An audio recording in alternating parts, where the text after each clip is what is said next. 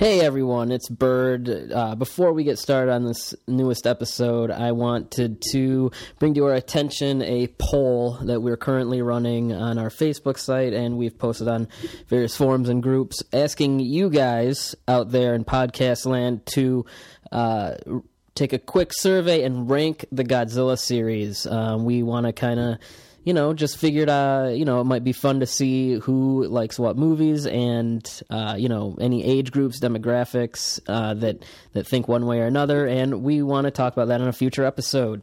That is on our Facebook page. And also, just real quick, from now through, I think, the end of March, we will be going weekly because we will be doing a lot of episodes ramping up to both the new King Kong film and the new Power Rangers film. So check out that poll. Keep listening. Thank you guys so much for your support. Also, one last thing, Matt and I will be making an appearance on the Kaiju Cast live emergency end of the year show this coming Sunday.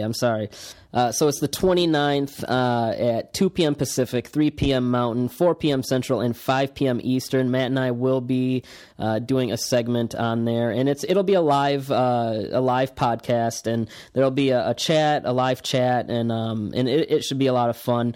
Go to the Kaiju Cast page for more information about that. And also, just before we get started, just another big thanks to Norman for taking the time out of his week to call in from across the world and talk to a couple bums like me and Matt about this stuff.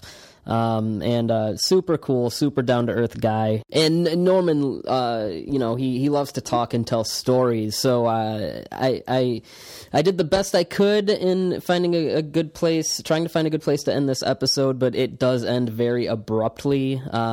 So please, I'm sorry. Please excuse that. So without further ado, please enjoy the episode and check out part 2, which will be coming later this week. All right.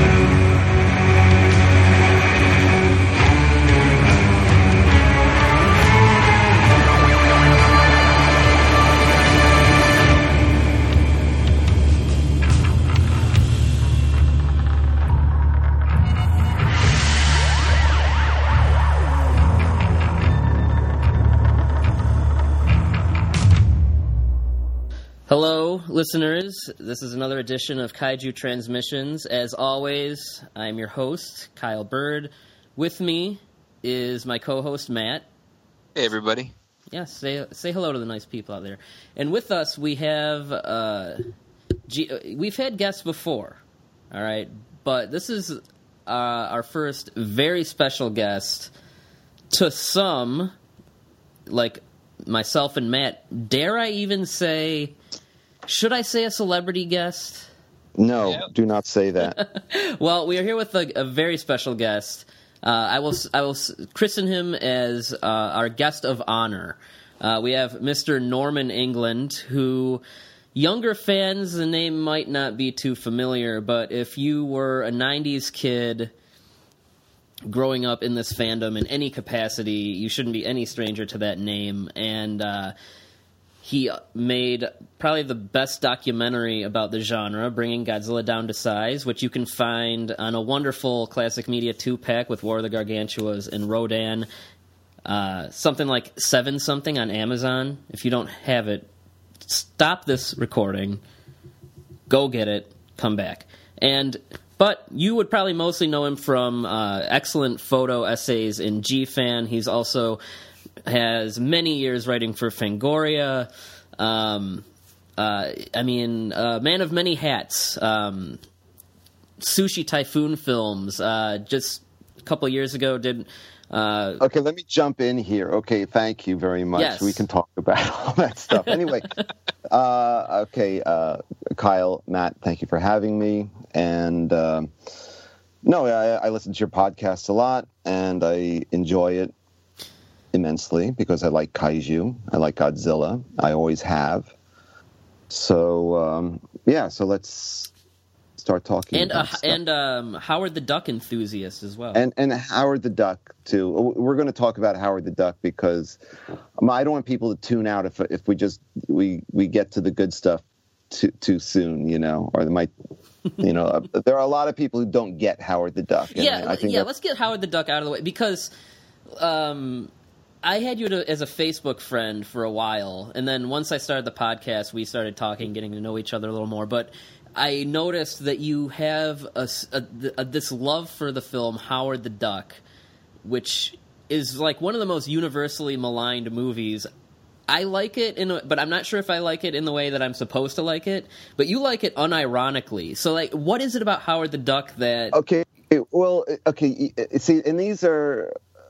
we're kind of like of different generations. Right, so for me, Howard the Duck started out and I actually have the first issue.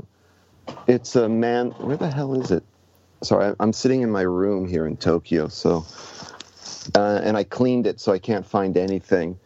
No, Howard the Duck was, I can't remember the comic that he first appeared in, but it was in an issue of Swamp Thing. Oh yeah, excuse me, Man Thing. That was same thing. And I had bought the comic. I guess I was 15 at the time. And I called up my best friend. I was like, "Oh my God, did you just see that character? This is the most incredible character I've ever seen in my entire life." So I became a Howard the Duck fan from the first moment.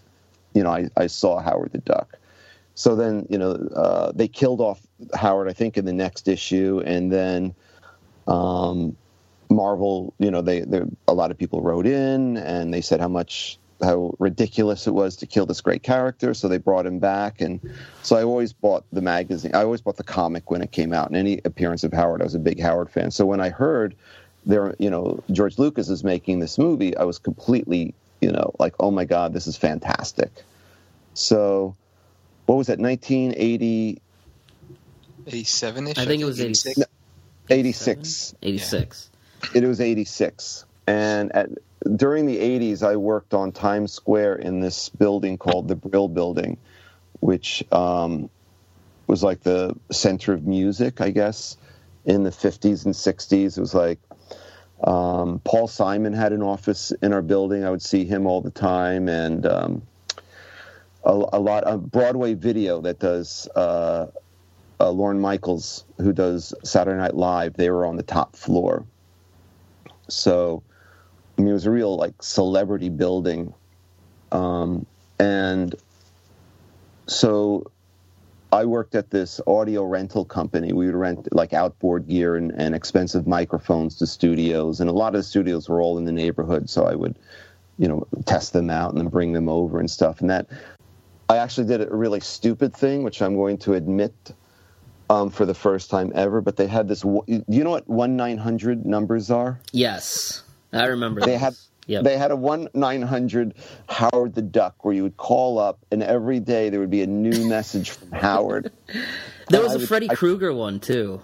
Okay, I called that from my office, and I still have a cassette, but I collected those onto a cassette, and then like the next month, my boss called me in. Norman, what is this bill? Oh my God. And they made me pay. It was like $200 I had to pay for my stupid Howard the Duck call in. But anyway, then the movie opened up. I went on opening night because I'm the point of this is I'm on Times Square, so I'm seeing movies like opening night, for years on Times Square. So I went. It's like, oh my God, I love this movie. It's not Howard like in the comic, but it was just kind of like so It was such a train wreck of a film, yet it had a certain kind of the film was just kind of really just completely, how can I say, just completely out there. I mean, who in their right mind would make a movie like this? And for me, that's a thing that I always look for in movies. Mm-hmm. You know, I mean, it's one of the reasons I like Godzilla. I mean, I find since I've been a kid, I've always been into science fiction. I've always been into horror, not so much fantasy. But the things that I like about, say, a movie like Howard the Duck is it gives me stuff I've never seen before.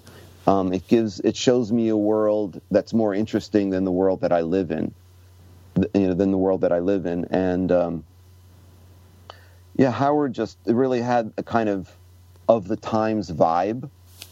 You know, really felt like what was. You know, that only could have happened in the 80s. Yeah, it had an 80s vibe. It was still, you know, there was no CG really being used, you know, and you know, all non-CG films for me, you know, back then, I mean, they were like these great efforts to make these films. Even a movie like Howard the Duck, I think they had like a gazillion duck suits and, you know, and up suits and stuff. And in a way like that, I could compare it to Godzilla. You know, and it's a puppet shot. Yeah. You know, it still looks different from, you know, the main suit. You know, and as a Godzilla fan, those are always fun. You know, I guess people who don't like Godzilla will just see it. Oh, that's a puppet. Yeah, yeah. You know, shooting, you know, aerosol out of his mouth, whatever. You know, for me, I always enjoy those kind of even special effects that I find that are like less successful. I still find that have a certain kind of charm, a handmade, you know, charm quality about them. And I want to say, for example, like last night I had a party at my house until 6 a.m., so I'm a little hungover. I have to full disclosure on that. But we watched, what did we watch? We watched, my brain's not really working. We watched Hell of the Living Dead. What's Night of the Zombies? That was the original title. If you know Night of the Zombies.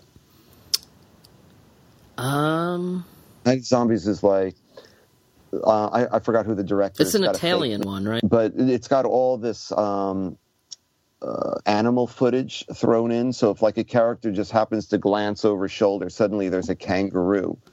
Then if he looks on the other side, there's like a stampede of elephants. You know, they don't even care, you know, that these don't live on the same continent at all. I mean, the movie's just completely incredibly insane. It's just the most wonderful film. My friend Mike Gingold and Scooter, they did the liner notes for the U.S. I think Anchor Bay put it out. They did the liner notes, and they just write about how bad this movie is. And they actually took a lot of heat from, like, serious fans of the film. I mean, I love the movie. And so, for example, I watched that, and then we watched the new Blu-ray that came out of Dr. Butcher. Oh, that movie is a sight. Is that good or bad? A little of both, because like you, like I have a soft spot for bad movies of that like type. Did you catch the part where like the dummy falls out the window and? Oh, of course. I mean, this is like old news. No, yeah. I mean that film.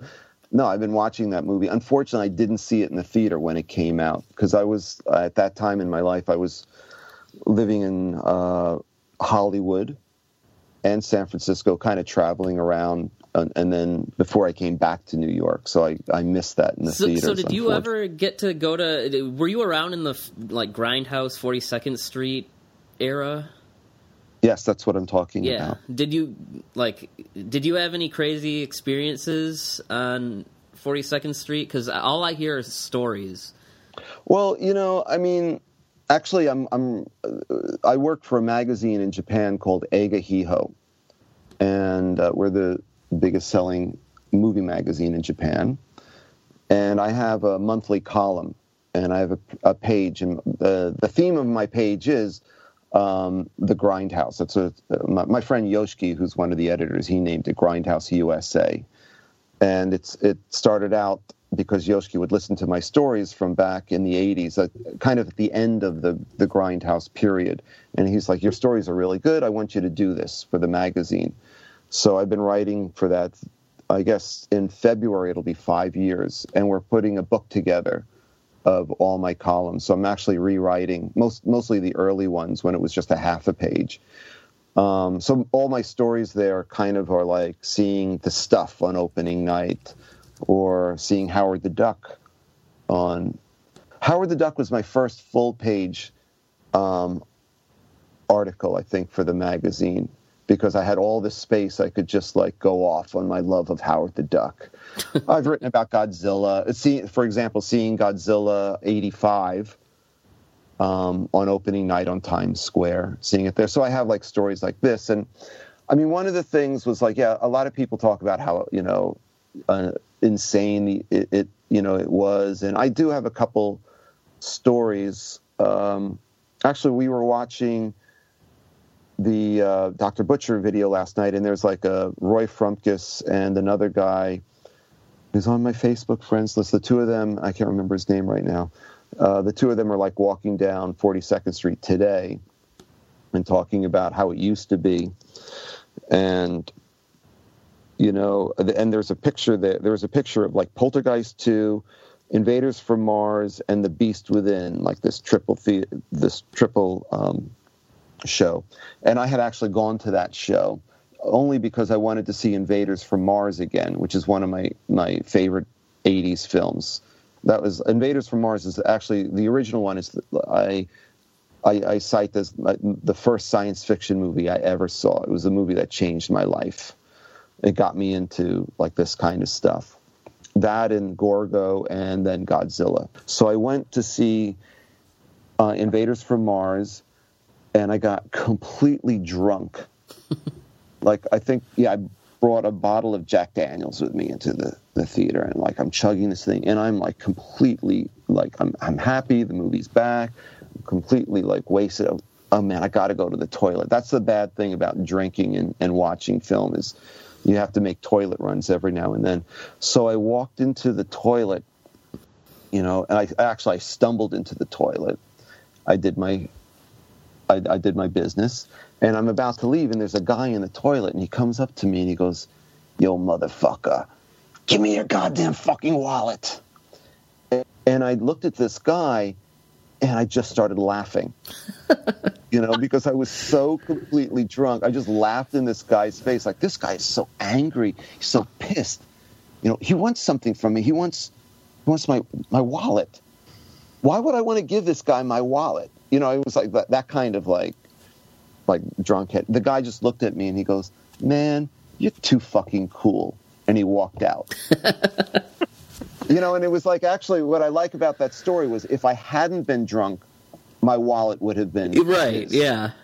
Wow. But because I was like, my brain was in another zone, And I've actually, though I did get mugged once on the corner of 42nd and 7th on my way to go see Cannibal Holocaust.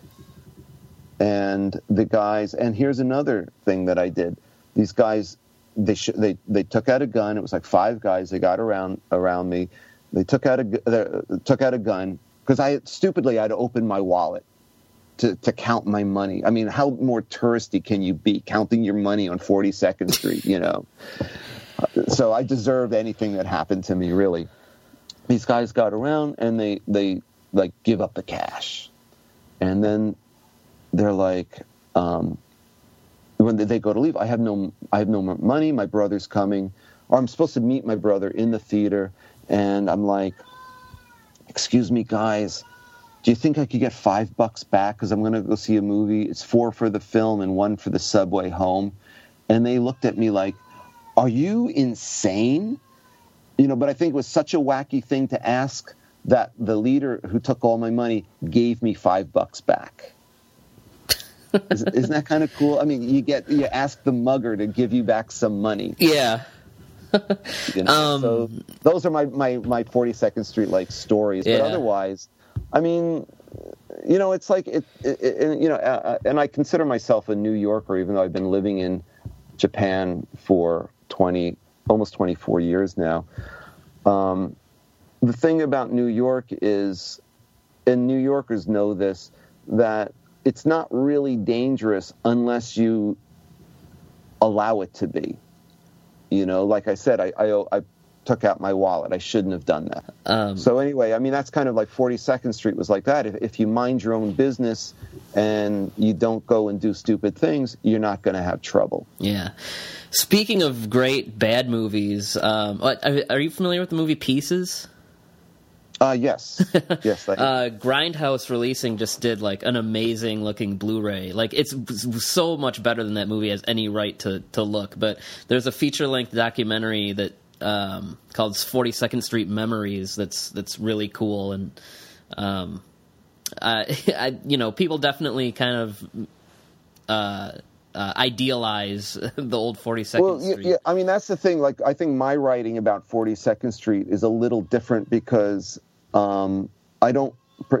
Can you hear my ridiculous cat? Is that yeah? Yeah.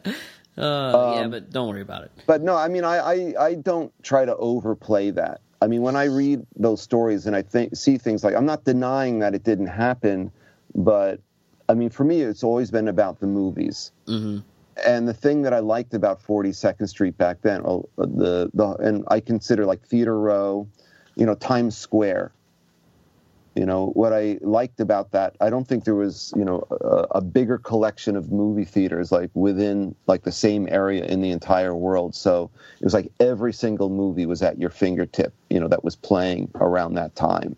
So it was just, you just walk down the street and, oh, look at this one. And I would prefer to see them over on like the Rivoli, which is right across from my office, which is long gone now. I mean, that was built in like 1900 something, and it was the big CinemaScope. So the 42nd Street theaters for me were always a last resort. Yeah. If you know what I mean, because you go into those places, they're crumbling, literally. They would stink of like 20-year-old butter. If you know that smell. I don't, but I'm very and thankful. You go into those places, and it's like, it's like every third seat tips all the way to the floor. You slide right onto this, like, the floor. The screens are all like completely ripped up, taped over. There's like candy stuck onto the screen. And it's like, and then, if speakers would, emit some weird high-pitched crackling sound. So as a movie fan, that is not like not where I want to see movies. So I said those are always like last resort theaters. And then of course you get a lot of like really fucked up characters inside. People sleeping, or what happened once, I was like, me and a friend, we saw the movie Popcorn, if you know that. Yes, crappy, I do. we saw that, and what was that, 92? It was early 90s, I think. Yeah, it was like an early, just before I moved to Japan. And I guess we were a little, how can I say? Well, anyway, we were not like, I think we got high before we saw the movie. Okay, goddammit, I said it. And we're sitting in our seats, and we're kind of feeling really good. We're waiting for, new horror movie and stuff. And the guy behind me, two guys behind me, they have a beatbox, and they're just blasting, like, I think at that time it was still called rap music. Mm-hmm. But they're blasting it behind us. And I'm like, so I turn around to the guys, and I say, oh, excuse me, do you think you could turn that down? Because they're playing my favorite... they're playing my favorite classical medley right now, because it was just a theater music. Yeah. And I looked at the guy had like one of those 3-finger gold rings on, like all, like his whole neck was like Mr. T, gold necklaces all around. And I'm like, oh shit, I just fucked up. And the guy looked at me and he said, are you fucking talking to me? And these guys freaked out. Why don't, and I just said to my friend, let's get up and let's move over to those seats. Yeah, that's right. Get your fucking sorry asses. You think this is your goddamn fucking living room? You can just talk to anybody? And I'm like, in my brain, I'm thinking, you're the guy with a beatbox playing, music. Who's... Right. We just got up and walked over. So you didn't know, this is what I was saying. earlier, you don't talk to people you don't know. Yeah. You know what I mean? That was like, I broke that rule. I almost got my ass kicked, really. I mean, these guys could have kicked me. I'm totally weak. You know, I mean, I admit it. I'm totally weak. I don't like fighting. I like watching movies, So anyway, maybe we should talk about Godzilla. Yeah. I could listen to these stories all day because... But anyway, what I was saying, and I want to put this out in English too, and I think my book will be much different from those others. I like listening to stories of Times Square and stuff like that, but I don't know if I think it was like as badass as some people want to sell it, if you know what I mean. Well, I'll even admit, like that documentary I mentioned, like the mythologizing, I guess, of the time period. It makes it sound like, watching pieces in a theater like that must have been like just added to the experience. But then it's like, well, if I actually spent money to go see this in that time, and that was my movie experience, I probably would have been a little disappointed. But like, it's very easy to go back and think about like, I can see how that could have been fun, but I don't know if I would want to like, I don't know. Like I can totally see how like, if you actually want to watch a movie and get into a movie as a movie fan, it is not the place you want to be. Yeah. So the area was more like just convenient. And, the other thing was, it was all like, say, as New Yorkers, I mean, we had a lot of different options, but it was like, it was just the place you go to see film. So it was very, it's just seeing movies there was just like the only option that you had. It's just like for me, because I work, I'm working on Times Square and I step out at night and it's like, oh my God, look, there's like a million movies to go and see. So, Yeah. So like I said, I just avoided the riffraff. But inside the theater wasn't that bad. Yeah. All right, well... anyway. If you get that book out in English, I would totally pick that up. So, people listening, Norman may or may not have a book about 42nd Street coming out in English one day. And I think it will have one section on Godzilla 85. Okay. Which I will never refer to as The Return of Godzilla. Oh, no, those Toho made-up titles are the worst. Toho's been very, what's the word? Hungover. They've been very, protective of Godzilla. Yeah. So, sure, I mean, I'm always going to call it Monster Zero, and I don't care what they say. I will write it and refer to it as Monster Zero, but I can understand them wanting to, because they didn't make up that name. That was done by the U.S. side of companies that are now, long out of business. Yeah, but I mean, that's, if you want to do business with Toho, you have to do it that way. I mean, when I would do Fangoria stories too, Toho would sometimes check through and say, okay, we want it spelt like this. This movie is actually this. I'd say, well, the director said this. Well, but he's wrong. It's got to be this title. Okay. For them, it's a product, and they're very that's the word, protective. Well, now that we're in like the meat and potatoes, we've finally brought up Godzilla. I should have you on like an If It Bleeds episode, because I can hear you, like, you have some stories. So just like because this is the Kaiju one. Because you. Wait, Matt, and you're still alive, right? I'm still here. I'm just taking it all in. I'm enjoying the stories, man. Okay. Okay. Sorry, I talk a lot. Everyone who knows me knows I talk a lot. Even in Japanese, I talk a lot. So. But yes, people.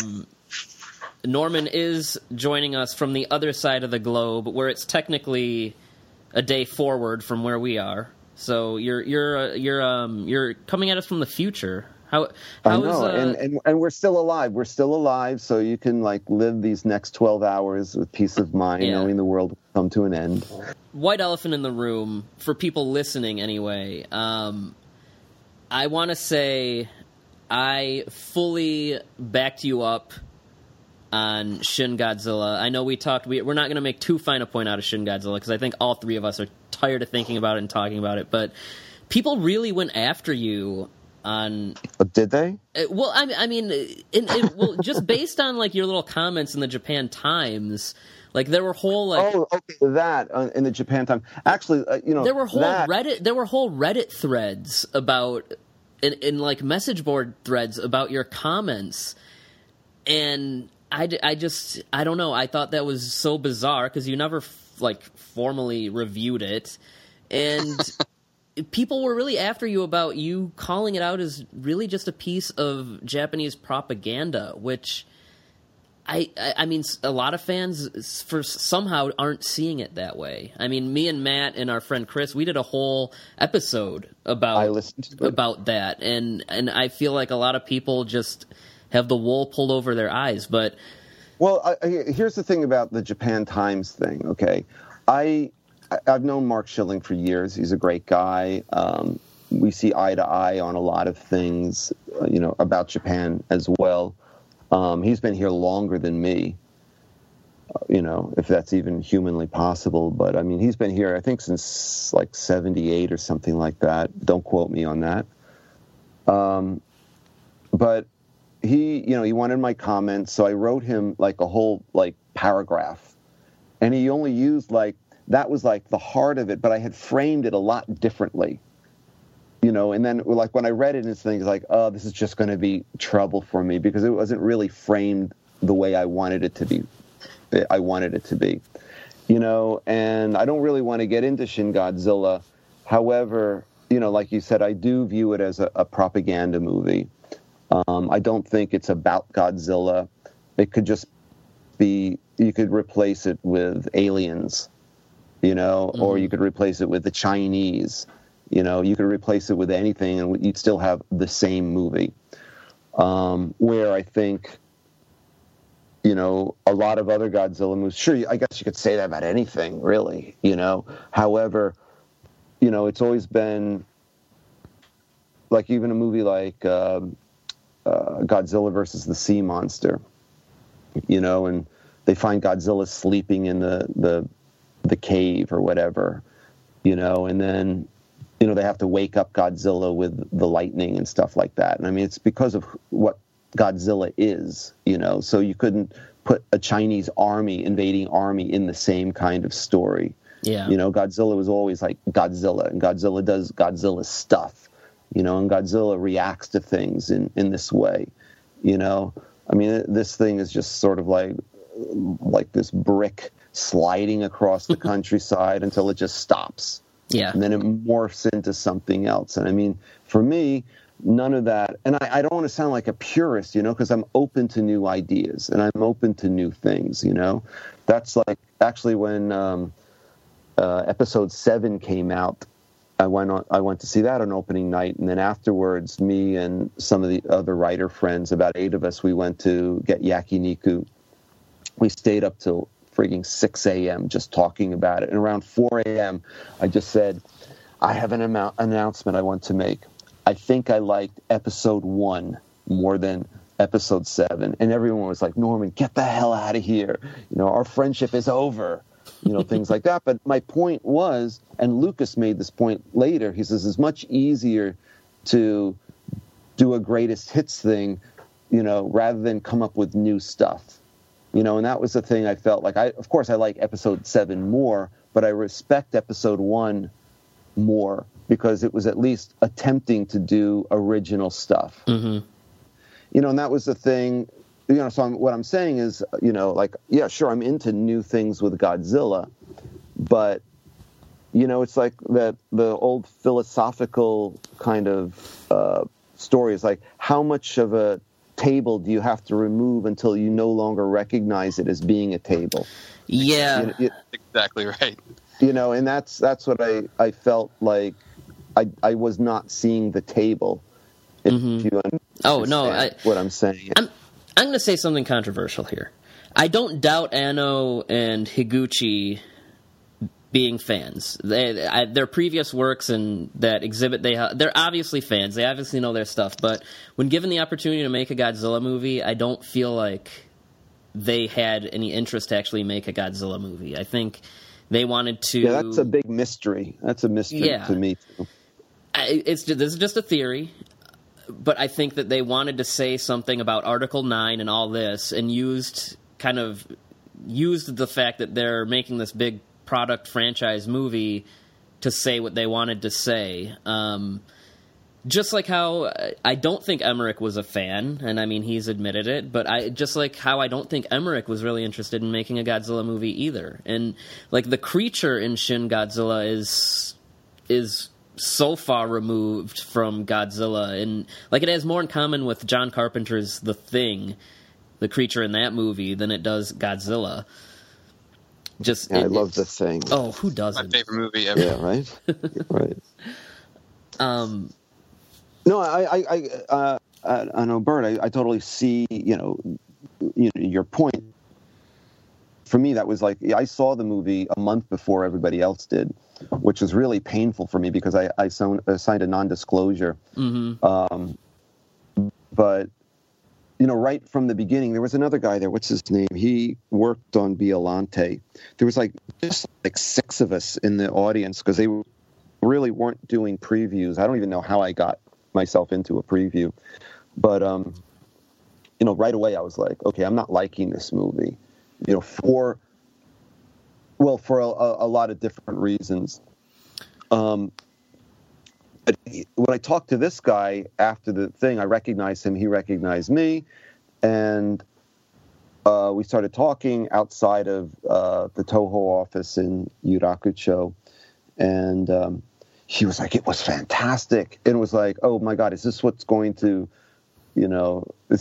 start happening with this thing? And that's exactly what happened. Happened everywhere. So, yeah, and everywhere. And, I see a lot of people who, dislike the film. And I can understand, there's like a weird thing going on now. You can see it with Star Wars.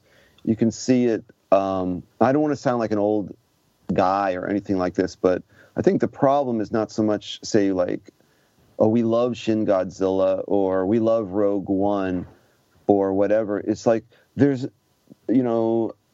people today, young people today, they don't really have a strong, I hate to use the word franchise. They don't have that, and they want to make it their own. They want to make these things their own, and they're just willing to accept, these things. Yeah, it's the obligation. A lot of people. Yeah, but I'm saying it's more like I see like there hasn't been a Godzilla film since I hate to say the word Final Wars, really. And that was 11 years. That was a gap we had. I mean, yeah, right, and not counting the 2014. Godzilla. I mean, like a Japanese Godzilla film. So I think there were like a lot of new fans who came in, and for them, Godzilla was this kind of finished. Because I tell you, man, when Final Wars came out and like talking to people at Toho, and this is what they said: we're not doing it. We're tired of Godzilla. And one of the guys, my friends at Toho, a PR guy, said, we won't do another Godzilla for another 10 years. And it was only the success of the 2014 one that even like brought it back onto the table. Yeah. And this is another thing, going back to what you're saying before, it was not a big budgeted movie, which is one of the reasons I think it wound up being a talkie film. I mean, no one expected it to be this successful, so that's why, it doesn't, no Japanese movies are really on the same level as like Hollywood films in terms of art direction and spectacle.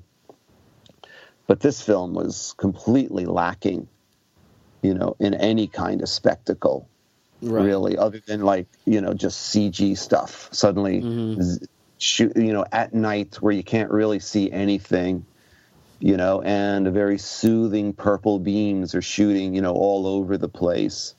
And for me, none of that is what makes Godzilla interesting. I like, as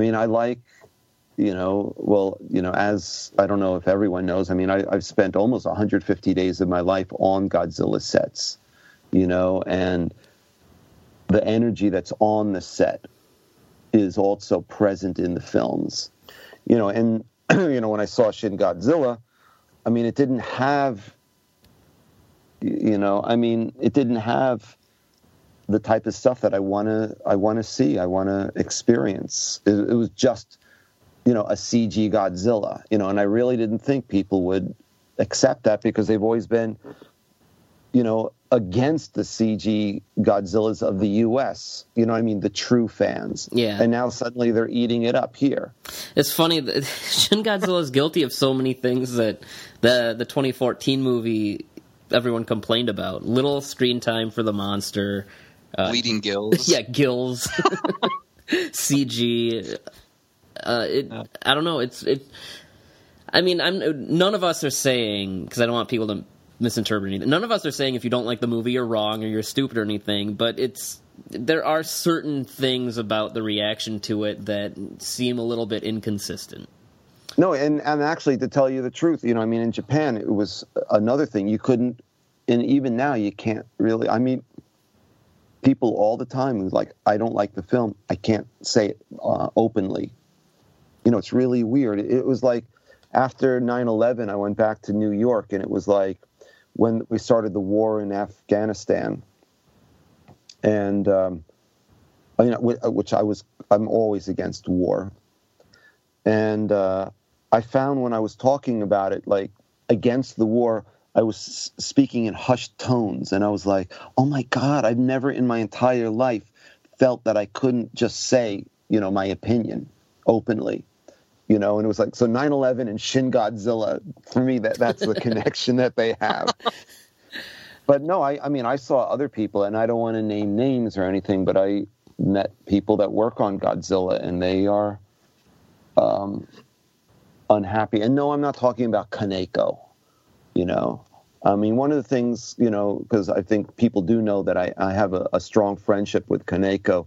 One of the things about him is he does not talk bad about people in the same, because he knows he has a position, and he doesn't shoot off at the mouth kind of like I do. Mm-hmm. But Kaneko's never said anything bad about Shin Godzilla, and that's only because he's never said anything about it to me personally, and I don't think he will not comment on the movie, because he probably doesn't want to get involved, one way or the other. And that's from a professional point of view. So me, I would be more outspoken, I think, but I actually chose not to review the film for my magazine because I couldn't really say anything good about the movie. And, I'm not involved in Godzilla anymore, and I don't really care to be, especially if it's going to go the CG direction, because for me it was always about like the suit. It was always about on the set. You go on the set and there's like 80 people, men and women, and it's like this miniature city, going on in Studio 9, with all the different departments all over the place, and everyone's doing stuff, and every day you're building up, like you do 2 effect shots a day, and it builds up. Everyone puts all their energy like onto this spot on the stage. They set up the camera, they set up the miniatures, they do the lighting, the pyrotechnic guys come in, they wire up stuff, and it's a long, involved process, and it's really, for me, it's much more dynamic than a room full of guys on computers, doing like wireframes and early renders and whatever, Yeah. What Godzilla films have you actually been to? I know about GMK, and I believe you've been on the 2 Tezuka films. But what films have you been on? I'm going to give you guys a lesson on how to pronounce Japanese names. We need that. Especially Matt, me. Especially, yeah. Tezuka. Okay. So which films have you been a part of? And I know you've actually been in cameos. Here it is. Basically, Godzilla 2000. I did Fangoria story. So I came to Tokyo for a couple of days because I was living in Osaka at the time, and you can see me as a yellow blur.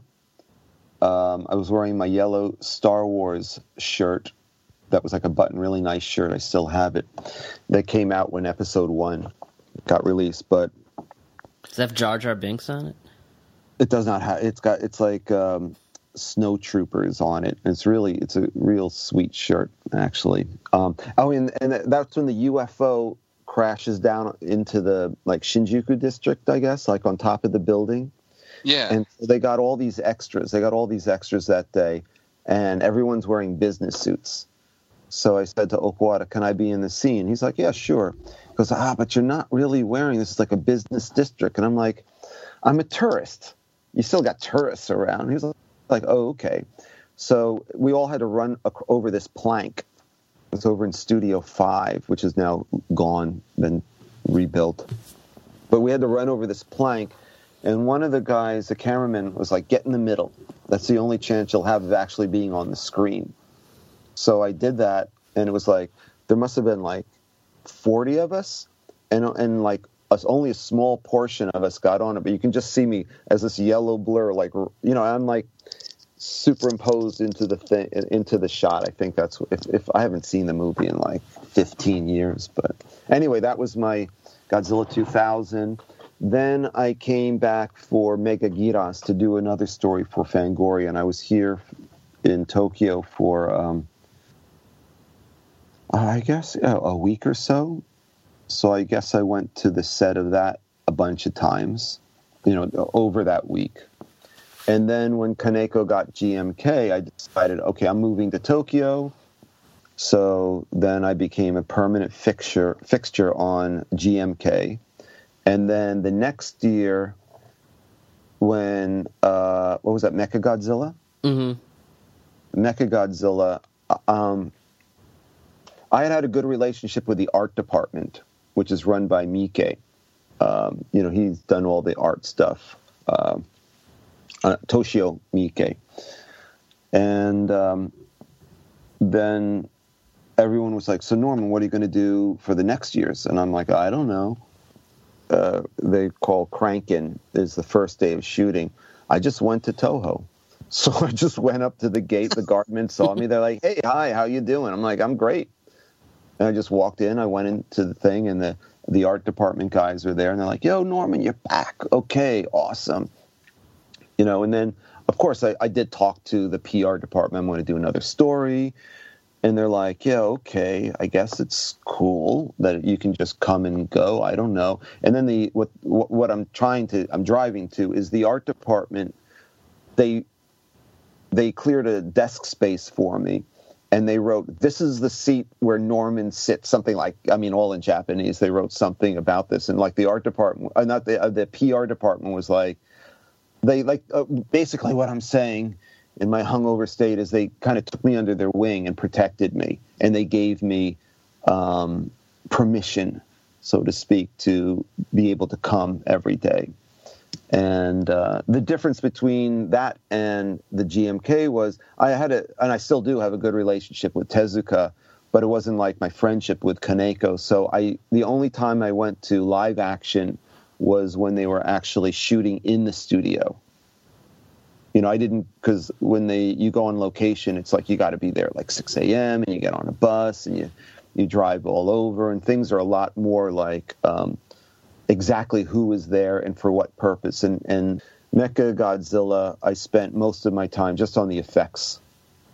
And I would go, I guess, like 3 or 4 times a week. A little more. If they were working, sometimes they'd have to work on Sunday when they were falling behind and stuff. And then the next year, what was that? It was Tokyo SOS, yep. Which you are the star of. Whatever. You had a line about missiles or something, right? Oh, whatever. Yeah, I know. I get asked to do stuff because I'm there, basically. And then that one I went a bunch of times, but not as much as before, because I was kind of getting a little tired, because it wasn't really amounting to anything. I have to work. So, for example, some days on the special effects thing, you might have like the whole day is just like a close-up of Mechagodzilla's feet shooting gas, like whatever. You know what I mean? That I would rather be there on the day where like Mechagodzilla's walking through a building, you know, or Godzilla and Mechagodzilla are collapsing onto the Diet building. You know what I mean? So I like on GMK, I was everything. I want to see everything, even the boring moments. You know, I want to be there for that. You know, and then by the third year, it was kind of like, okay, I'm going to just pick out, you know, what's going on tomorrow. Look at the schedule for the next day. Look at the storyboard type of thing. And then for Final Wars, I didn't feel like there wasn't anything new that I was actually learning that I hadn't gotten from the others. And I went about 5 or 6 times to the Final Wars set, but just because I could. Yeah. If you just walk up and, I mean, I would go over to see, you know, everyone, like the art department. And, that's how I got in the movie Lorelei, because I was over there. I was over at Toho when they were preparing Final Wars, and I was outside, and Higuchi was there. And Higuchi came up to me and goes, "Norman, I need gaijin. I need foreigners. You be a foreigner in my movie?" I'm like, "Yeah, sure, I guess." Where are you in Lorelei? Because I just rewatched it. Because I'm the first guy you see in just in the opening. You see the submarine, and then there's this extreme close-up of my face, and you can hear my voice, and there's like another shot. There's like 2 shots of me, I think, and the reason for that is they didn't have the money to build another submarine set, so we're using actually the set that was for the Lorelei sub itself. So they had to mask that. They had to do these extreme close-up shots, and I mean, really, like. I mean, I don't like being on film a lot, but I did it. Yeah, because I spot you in Tokyo SOS. I've spotted you in Crossfire. Lorelei, I didn't spot you, but okay, just look at the beginning again, and you'll see me there. And I've got like all this. We're supposed to be sweating, and they put Vaseline all over me and stuff. So that was kind of weird. But you know, the good thing was I got paid. Oh, there you go. And I actually have a funny Lorelei story I can tell you on the set. So we were shooting that on Studio 9, right? Which is, you know, the effects stage at Toho. And it was the last day of shooting. Mine was the last day of shooting. So there's Higuchi's there, and Junko, who's this continuity person. They call it scripta in Japan. And Nonly, the producer, and he had worked on the Gamera stuff. So the 3 of them are there. And what I did as a kind of a joke was on the Tokyo SOS rap party, the art director, Miike, had like, you always do games in Japan at parties. I mean, it's ridiculous. So you do games and you win prizes and stuff. So he had won a bunch of Godzilla stuff and he didn't want it. So he gave me this like Godzilla, not underwear, but like Godzilla shorts, like the kind you wouldn't wear outside, but you'd wear around the house and wouldn't be accused of just being in your underwear type of thing. And they had like all these Godzilla on the whole things. So I wore that under my Lorelei like military uniform. Right. So Higuchi's sitting there, he's at the monitor, and the producer's there, and Junko's there, and I walk up and I go, Mr. Director, there's something I want to show you. And I zip my pants down, and I stick my hand into my pants. And Junko goes, "Norman, what the hell are you doing?" And I pull out, and just luckily, perfectly pulled it out, and Godzilla's face was right there. And the 3 of them just start cracking up. I'm like, it's Studio 9. I had to wear my Godzilla underwear.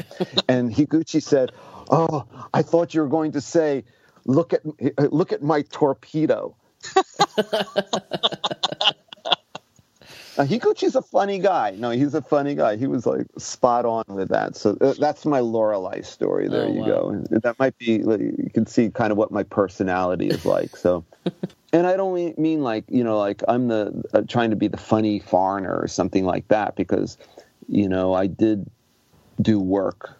You know, I would actually, since there, one of the things about Japan, it has a like unions, but it doesn't have unions like unions in America where, film unions where it's like, you touch that cable and I bust your ass, people are protecting their work. And I actually respect that because I'm a union guy. I believe in unions. And I feel Japan, the movie industry, because we don't have unions here, it's trouble. However, one of the things I do like about in Japan on the movie sets is everybody pitches in. Like for example, the maser tank scene in Tokyo SOS. Was it in Tokyo SOS, yeah, right? Yeah, there were masers in Tokyo SOS. Okay, like that was like the styrofoam mountains, and they were really bulky. They weren't really heavy, but like when those scenes wrap, is everybody, lighting department people, camera department, me included, you grab a corner and you drag it out to the pool, before it gets like sliced and destroyed or something like that. Everybody will pitch in when it's required. Everyone pitches in. The bad thing is the studios know this and they know they can get away with smaller crews. Okay, yeah. So that's how the studios can abuse that, and that's a part, kind of like a good part of the Japanese, say, personality, is that people want to work hard and they want to please their bosses and stuff like that, and the companies know that they will do that so they can basically rip them off. What was I talking about anyway before I got off on one of my million tangents? Were you on all three of the Gamera films? No, I was only Gamera 3. Okay. That was like the first movie set in Japan was Gamera 3. Okay. At the Kyoto station. Did you do any of the Mothras? No, that was all before my time. But I know a lot of those guys, it's all the same people. So, like this Tezuka book just came out. The Mechagodzilla book just came out. Matt, you just picked that up, right? Yes, it's fantastic. I like the two Mechagodzilla films, so I love that book. It's better than the two previous books that came out. I don't know. I don't have those because my photos are in this one. I think I said I've got like 30 set photos from that, so they're like throughout the book, so they sent me a copy. But the reason I was mentioning that was my friend Shimizu, who was an assistant director, I think, on all the Mothra movies and on the Godzilla films, and now he works with Tomiyama at the I think the Film Academy or something like that. He's left Toho, but he contacted me about, because everyone knows I've got all these photos from the set that, I've got like Godzilla, I've got like 30,000 set photos. Yeah, if anyone listening has seen like set photos from the Millennium series, a lot of them were probably taken by Norman. You actually have one of my favorite behind-the-scenes photos ever, and that was like the little kid standing next to the GMK Godzilla, and he's like screaming. Crying? Yeah. Oh, man, that was hysterical that day. People always bring friends and family. You've seen that, since, way back when, school kids standing around Godzilla and stuff. And we would get that. We get field trips and kids would come and take photos and stuff like that. And this guy was not a regular staff guy, the guy who was holding his kid in that photo. Like he was, sometimes you get people that do like specialty stuff. Like say with the maser tanks, like there'll be guys that just come in for the light bulb, where it glows on that thing. So the guy will only be on the set for those things. So that guy was one of these guys that just was there for a particular purpose. And he brought his kid one day. Did you ever hear this story? Because I don't want to repeat myself. I haven't heard the story. I've just seen the picture a billion times. And so the guy brought his kid, like from school. So he was wearing those terrible short pant things that kids wear, are forced to wear in Japan.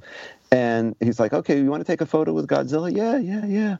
And just the closer that they got to this thing, the kid just started freaking out, and then the dad picked him up and carried him over, and the kid was just like this like wild weasel in his hands, like squirming and like screaming, and everyone is just laughing hysterical. And if you look at the dad's face, he's just like, oh well.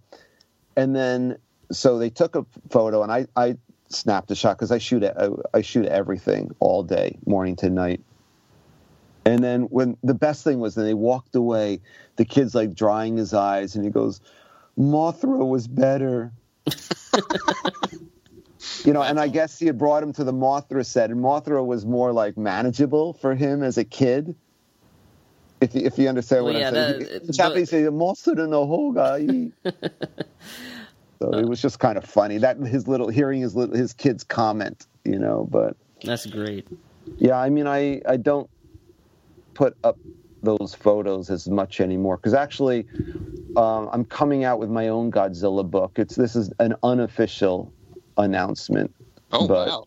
Breaking news, everybody. Not breaking news. I mean, I've been working on this thing for 10 years, but it's in the translation stage now, which took a long. I write in English. I don't write in Japanese. I can't write in Japanese. So it's in the translation stage right now, and the photos, I've picked out several hundred best shots. So those are being worked on now. Part of the problem, though, are actor photos. So but I don't think I'll be able to use those. What type of book is it? Is it a photo book? Is it a book of your experiences? No, it's more experience. It's like it's done in a diary style. Okay. So originally I wanted to do all the sets, that I was involved in because I kept really good notes from back then. But I ended with the GMK premiere on opening day. And I felt that to go into the Mechagodzilla movies would only have an appeal to like hardcore Godzilla fans. Because part of the reason, it's not just a Godzilla book, but it's about Japanese movie sets, and the culture of Japanese movie making through Godzilla. If you understand what I'm saying. I mean, that's what I hope it's going to be about. But I felt if I just go back, and then the next year I'm back again, and it's just going to be, it was already difficult to try to keep every single day different from the next, if you understand what I'm saying. Just doing GMK, because I've got in the book, the way the text is, Godzilla 2000. I had a Crossfire section, which I completely removed because it didn't serve any purpose. So Gamera 3, Godzilla 2000, Megagiras, and then the bulk of the book is like when I got in deeper, and then every day GMK, live action, special effects, who's an idiot on the set, who's cool on the set. So I don't think anyone's really written, even in Japanese, no one's written a book like this. All right. So I'm hoping it will be out. I mean, I originally it was planned to be released this time last year, but we're having trouble with translating. Was taking a long time, and then now I have a new guy working on it now. I mean, and I really want to get this thing done with, and I want to do an English version because I've written it. That would be awesome. To be released in English as well. But who knows, I mean, that's going to be another ball game. I have to get the photos approved. Does anyone really want to publish something like this? I mean, I guess I could do a Kindle thing. I mean, the absolute worst would be a no-photo Kindle version. Yeah. But in any case, before I die... because I think my set stories, nobody knows them. I mean, I don't want to sound like I'm bragging or anything like that, but there's no other foreigner who's ever seen as much of the Godzilla set as I have. Even what did the sound? This guy, the sound man, Saito, he said to me, Norman, I look at you, and he's an old timer. He's retired now. He goes, you know who you are, Norman? You're the new Nick Adams. And I said, well, I wouldn't go that far, but I appreciate the compliment, because I guess, Nick was the guy that was there the most for foreign. He had a great relationship with everybody. Yeah, and everyone, because I know guys, the guys that worked on, say, GMK and those films, they also worked on like War of the Gargantuas and stuff. Like the cameraman on I was saying before on Space Godzilla and GMK, he the live action guy, his first gig was War of the Gargantuas. Are any of the people from like that who like I guess started off on those old films, are any of them still there? I can't say no, because look, it's been 11 years since the last one. I didn't go to the Shin Godzilla set at all. So I don't know. I worked on a movie last November, an American film, and one of the assistant cameramen worked on the the Shin Godzilla effects when they were using the suit. Because I did see, when I was at Toho, I saw the suit. How well? That's a good question. Then obviously, do you think that suit could have worked? Did it look better than what we got in the CG? Well, it was different. I mean, I don't really know. I'm not privy to everything just because I'm here. And people don't say, "Oh, we got to tell Norman England stuff." I mean, but. Something no one has ever said, But of course, I do hear things. But yeah, I mean, like for example, when I was working on this film, I knew the guy from the old days from GMK. He's a part of the camera crew, and he showed me on his cell phone, photos he had taken of Godzilla, the suit in front of the. He said everything was green screen.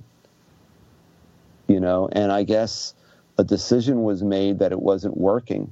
Yeah. And then the last hour they made all the CG stuff. So, I mean, I can't say whether it was a right decision or not, but I know that there were no buildings built. It was just a suit in front of a green screen, and I guess they just thought it didn't work. And the suit, you saw those leaked photos. Yeah. They were not my photos. I don't do stuff like that, because, this business is so small in Japan, you break the trust. You're done. Yeah. And I make all my money from the movie business here. So I cannot bite my master's hands if Though Toho never gives me work. So. Yeah.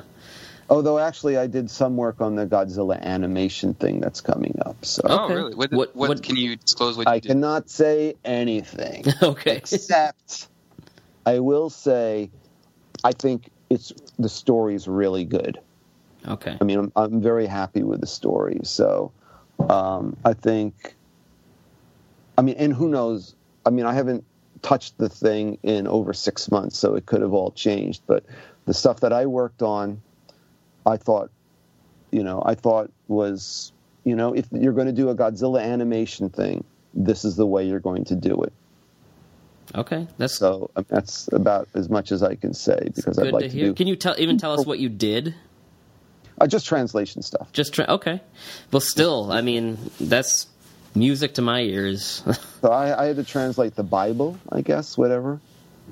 Okay. You know what I mean? Yeah, like the rule book or whatever. Well, all the characters and the plot and the whole timeline and the whole thing. And no, and I was like, oh, I mean, that was a hell of a thing to translate. I mean, that killed me doing that. But no, I got the job because someone knew that I liked Godzilla. So the company hired me to do that for them. And then they were hired by Toho. I mean, that's how these things work. For me, all of this stuff, because, when I started working on movies, it was very exciting. I'm working on movies, and now, and I started noticing with other people that it wasn't about what you were working on. It was just about your working. Yeah. If you know what I'm saying. And I've become more like that. Like, I almost don't care what I work on right now. Yeah. It's like, even like if I get a Godzilla job or I'm doing like the Sailor Moon live action movie, I loathe the Sailor Moon, and I love Godzilla. But for me, when it comes to work, they're the same thing. Yeah. I I actually do have Godzilla related question. Did you ever get to work close to? I'm sure I'm going to say his name wrong, but like Yoshida, because I met him at Fandom Fest. I actually got to have dinner with all the Godzilla suit actors, and I was just kind of wondering like what your experience with the Godzilla suit actors was, or if you had any like. I mean, you were obviously on the sets, but I didn't know if you got to spend time with them or not, and just kind of what that was like. No, I spent a lot of time with my Yoshida and Kitagawa. You know, Kitagawa's nickname is Tom, if you know that. Yeah. He calls himself Tom, if you look on that. But I gave him that name because he gave me his business card and it said, like, because it's Tsutomu is his name. And he whittled that down to Tom. I'm like, just call yourself Tom. And so he uses that. Well, to talk about the suit actors, like my relationship with the suit actors, not Satsuma and Nakajima, because I've met them before and you wait till you read what I wrote in my book about those. I think it's my Fangoria piece that I did on those guys. I mean, it's one of the most hysterical days of my life, these two guys. Anyway, Kitagawa I met first on the set of Godzilla 2000, and this guy was like cool, very quiet, intense and stuff. And then Megagiras, I did another interview with him, and he was still kind of like, I don't want to say standoffish, he was just kind of like serious. He was like in serious mode and stuff. And then next was, of course, GMK, and then Yoshida came in, and Yoshida's like the friendliest guy you're going to want to meet. He's super awesome. You know, Yoshida's like, the Godzilla suit falls off the stage. He lands, really crashing off the stage, and then everybody's like, "Are you okay?" And then you hear from the suit, "Ha ha ha ha ha ha ha!" This guy laughing in the suit. You know, like it was just completely incredible. And then we'd spend a lot of times because, like I said, the sets, it's like 2 shots a day. So basically, how it goes on Studio 9 is. You get there in the morning, everyone drinks a shitty coffee. You say, "Ohayo gozaimasu," good morning, about 500 times to everybody.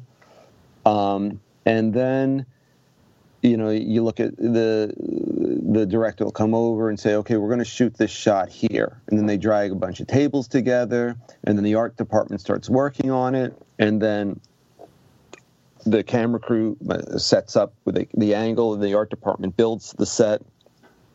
And the suit actors just sitting around. That's what I'm saying, all day. They might go up, before they really put the set on a bare stage, they'll go through the suit movement.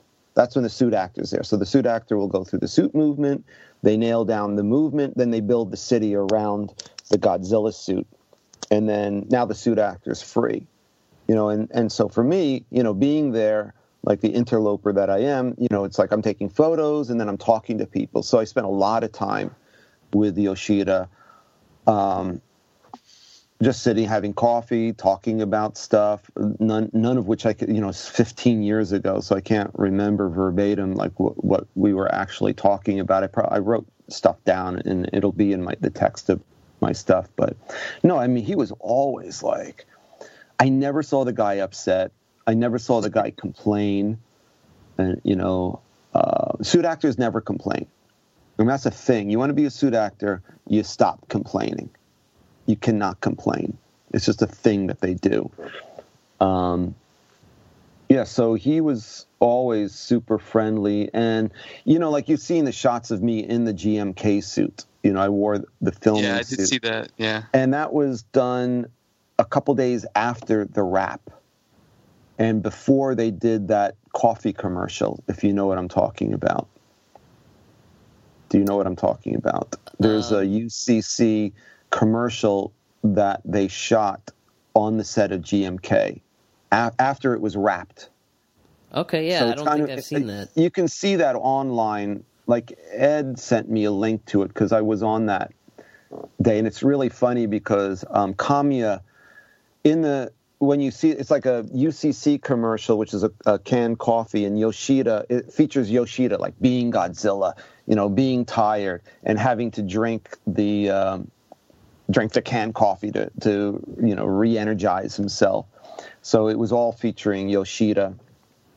No, it's a cute commercial. But what's so funny was Kamiya was doing some post-production stuff and couldn't be bothered. So the guy playing the director, and I'm putting quotes with my fingers, the director is the action director, I forgot his name, on the GMK set. So he played the director in it, and he was doing like Kamiya style direction on that piece. But I wore the Godzilla suit in between those a couple days later, and Yoshida was like apologizing. I'm sorry, it stunk like me. Like, I'm the smelliest guy. Norman, how could you stand to be in that, like, that sealed up with my stink? In that, it didn't really smell that bad or anything like that. But no, you've been wearing it all summer long, and yeah, I mean, and those things, you sweat like crazy. I mean, when I wore the suit, and I wore the suit like 10 minutes, and God damn, I came out of that thing. I was like, I felt, you ever, when you're carrying something heavy, then you put it down and you feel really light? Yeah. I felt like I was floating when I got out of the Godzilla suit. I mean, and then when I got home that night, I was so exhausted, I fell asleep at 9, just 10 minutes in that suit. I mean, I'm not the most physically fit guy in the world, but I'm not that lame, yeah, right. But anyway, Yoshida was always like really wonderful. And then the next year, for Mechagodzilla, it's like Yoshida's not coming back, because we're going back to the Megagiras crew, the Tezuka crew, and I'm like, oh shit, this guy Akitagawa, he's so standoffish and cool and stuff. He turned out to be also like the nicest guy, and we had so much fun together on the set. One of my favorite photos, though, I want to put it in the book. I don't know if Toho will approve of it, but have you ever seen on the set, sometimes they have like just a Godzilla head on a stand? Yeah. Yeah. Have you it's like a puppet head. Is it the puppet head? Yeah, it's like a puppet head. And they do that because they don't want to put the suit up, so they put it up. It's like just a marker where the suit will be. So they put that up. Well, maybe Wakas is like patching the suit, or they're painting some other stuff, or they just don't need to have this big suit on this. So they have the head. The head is at the same height as the Godzilla suit, so that's where Godzilla's main position will be. So for Tokyo SOS, they made this fake Mothra out of styrofoam. And it's just hysterical. It's like this long, like turd thing, white thing. I think they put markers for the eyes on the thing. So I took this great shot of Tom, because he's a smoker. And a lot of people on the set are smokers. So Tom's like smoking on the set. And so I got this shot of, I'm like, let's do Godzilla versus Mothra. And I have Tom is like breathing his cigarette smoke on this white turd Mothra thing. I mean, that's the type of crap I pull on the set. So I get all these like really good, like off-color shots and stuff. No, so I like, so Tom also turned out to be, I was teaching him English also, which was to no avail whatsoever. But every day I would come in with like a new word or something for him. And he was making me do that. He asked me to do that. So I was doing that. And then he would bring his son sometimes. And I would really like, when the sets are moving really slow, and I would tease his son. It's like, Jesus Christ, this is taking forever. I want you to go up to the director right now and tell him to move his friggin' ass. And his son was like this quiet, shy guy. He's like, I can't do that. Yes, you can. Is that okay? No, what? Huh? Because he's like this 16-year-old kid, if you know what I mean. So, yeah, just kind of busting his ass. But you can see pictures of him on one of those where Tom gets his flowers at the end, and his son is standing there all like looking at the ground, shy next to him. I mean, this is 10 years ago, so his son's got to be like 27 or something like that. Wow.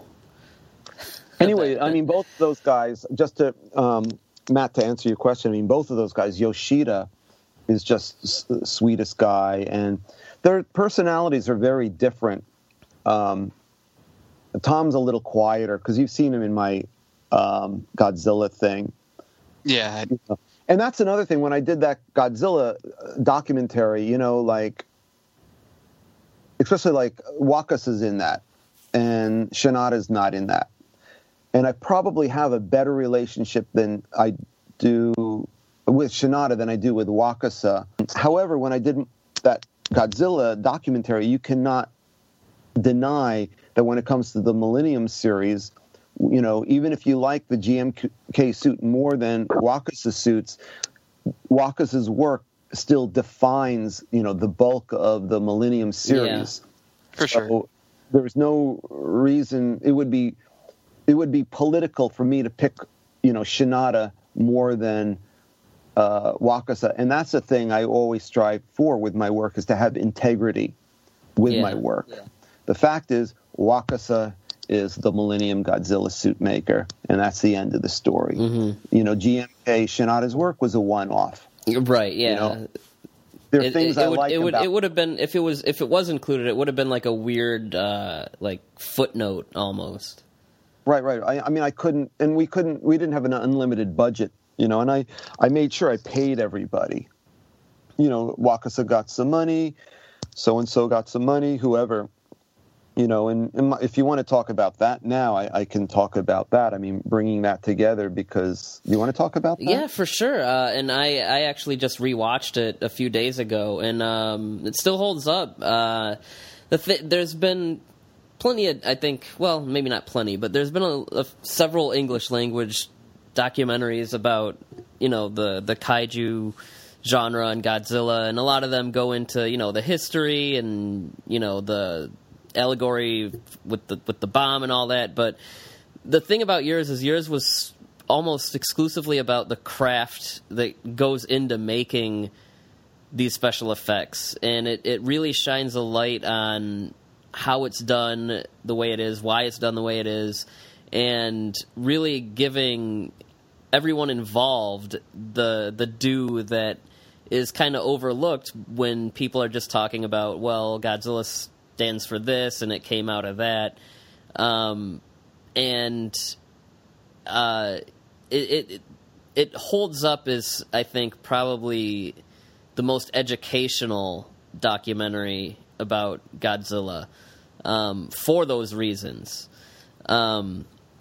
And I know it was a thing that grew out of, you know, Ed and Steve doing the features for the classic media DVDs, but how did you actually assemble, you know, the crew? Because, I mean, it's an actual documentary film. It's got an editor, Otani.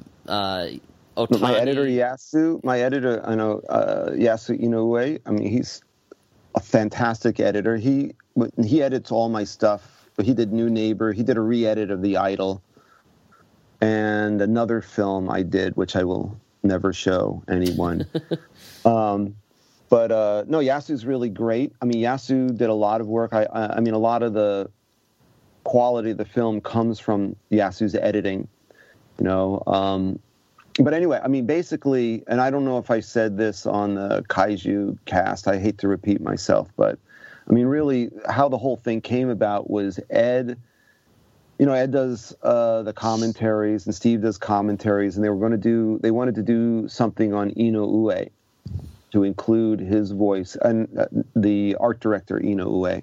And I have to pause you to give you mad props for showcasing him as, like, he's almost like he is the center of that documentary, and he's kind of the unsung hero of that generation of special effects guys, and like his and just the fact that, like, he passed away not too long, maybe a couple years after the documentary was released. Yeah, I went to the funeral. Him and his wife died before him. I went to her funeral. I went to his funeral. You know, no, everybody, like, at his funeral, man, Higuchi was there. Everybody was there. You know, and when they read like people who weren't there, Steve and Ed, they sent flowers and their name was, all these guys, these guys like Mike, they know Steve and Ed, and both of those guys are well respected in Japan. Like, I don't know if you've ever seen, there's a book that came out on Ino Ue's work, and one chapter of the book is dedicated to our film, and more than me, it's like Steve and Ed are the center of the whole thing, because those are the guys that, really made this happen, that brought attention to Ino Ue's contributions, really. Of course, other people, Tsuburaya and stuff like that. But a lot of this stuff comes down to the quality of the craftsmanship, and one of the things about Ino Ue, and Ino Ue is like, say, Mike, and not director Mike, art director from the, Gamera series, Mothra, Godzilla, the new Shin Godzilla and stuff, Shingeki, Attack on Titan. All of the work ethic for the art director was established by Ino Ue. So Mike's in my film, he's doing those round table talks, and some of the other guys that were there when we did the simulation of the volcano eruption. When I go to those sets, those guys are there, and it's a dying art, really. And unfortunately, Shin Godzilla is also driving a nail. Godzilla, ironically, is almost driving a nail into the art form created by Godzilla by opting for CG, which I don't want to get into it, but that boggles my mind that the fans don't see this. So, no, Inoue is an awesome guy, and Steve said a funny thing to me. It's like, when we got to know Inoue, it's like, in his twilight, he's a very sweet guy. And Steve's like, I bet this guy was the biggest son of a bitch on the set. And that's listening to the other guys' stories about this guy. This guy did not compromise. This is the guy who's like about to drill a hole in the ceiling for Destroy All Monsters because he wants the rocket to go a little higher. That's Y3. That's awesome. This is like unheard of stuff. And this is back from a time when Japanese were a little more forthcoming. Now everyone today, it's been like the bane since the bubble time of people being more like personable, and more bowing. That generation, the afterward generation, there were a lot, as far as Japanese go, they were a lot more aggressive, but Inoue was, that's why how this whole thing started was Ed, and because Steve doesn't come to Japan a lot, he's only been here twice, I think. And that was first time was for the shooting of Bringing Godzilla Down to Size. It's such an unwieldy title. Sorry, I didn't title it that. But Ed and Brad Warner, they went over to Ino Ue's place. I don't know if I said this on Kaiju. This is how this whole thing came about. They went over to Ino Ue's and they shot a handy cam interview with him. And Ed brought it back and he showed it to me, and he's like, I'm going to put this on, get the company to put it on one of their DVDs. And I said, unwatchable. I looked at it, I said, like, do you want to do this? Because if you want to do this, we can do this. But, if you think this is fine, I don't think it's fine. But if you think it's fine, it's fine. But if you don't think it's fine, let's talk. So then Ed was like, okay, oh, that sounds really good. I didn't think I could ask you. I was like, because Ed really likes my movie, The Idol, which I really, and I think it's really good. Ed then talked to, what's the company that put that out? The Classic Media. Yeah. Ed managed to get a budget from Classic Media far below what these people are doing on Kickstarter. So I got, I know crew people here. I hired professional people. Me, Ed, and Steve, we worked on a script. Those guys did the script. It was basically like this, what a director does. Sometimes all directors rewrite the script, whether they're credited with it or not. But I mean, Kaneko does that all the time too. I learned that from Kaneko. Is he gets the script. I mean, sometimes he is credited with the script, but when he isn't, he still rewrites the whole thing because he's the guy that's got to make it work. You know? So Ed and Steve, they write the whole script. I read the whole script. No, cut out this, cut out this, cut out this, you know, redo it this way. So it was like back and forth on that until we had like a structure. And before that, we had to also, we made lists of who do we want to see in this and who we thought would have the strongest voice, like using the special effects director from the old days. His name is not coming to my mind right now. Nakano? Yeah, Nakano, right? Nakano. I corrected myself. Okay, everyone in the business, everyone in the business calls him Shokei. Okay. So only fans who don't know call him Nakano. That's his like nickname or something like that. So, you know, having him, because I've known him for a couple of years, and he's a funny guy. Like, he's a dry guy. I've seen him say, someone at an event asked him, why did you do this, like, huge explosion in one of these Godzilla films? He goes, well, really, all I wanted to see was what was the biggest explosion I could get away with in the studio. That was my purpose for that shot. And he just says it so matter-of-factly, not like with any, it's like, oh, this guy, I really like this guy. He's a funny guy. I mean, he's still around and stuff. I haven't seen him in a couple of years, but no, he's a good guy. Yeah, so basically it was like that. It was like, it just really started out from Ed having this small idea and then me having, I don't want to say the skill, but having the know-how on how to make it more than just, two guys, you know, filming on a little handy cam, you know, Inoue just reminiscing and stuff. And I always wanted, I wanted the film. Yeah, sure, the movie's about Godzilla, but it's also a movie. It's an entertainment film. I don't know if you've ever seen, but I watched before it. There was when the Superman movie came out. From back then. Yeah. And there's a documentary. The Kevin Spacey one.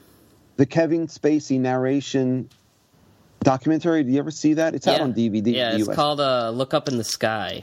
Yeah, that thing is great. Yeah, it's really good. I looked at it, I said, this is what I want my thing to be like. I don't have the budget for that, but this thing is so well done, and you don't even have to be into Superman to enjoy it, you know? So that was like the thing doing the Godzilla one. I wanted it to be something that, of course, people with an interest in film would get something out of it. You know, I didn't want it to just be for the fans.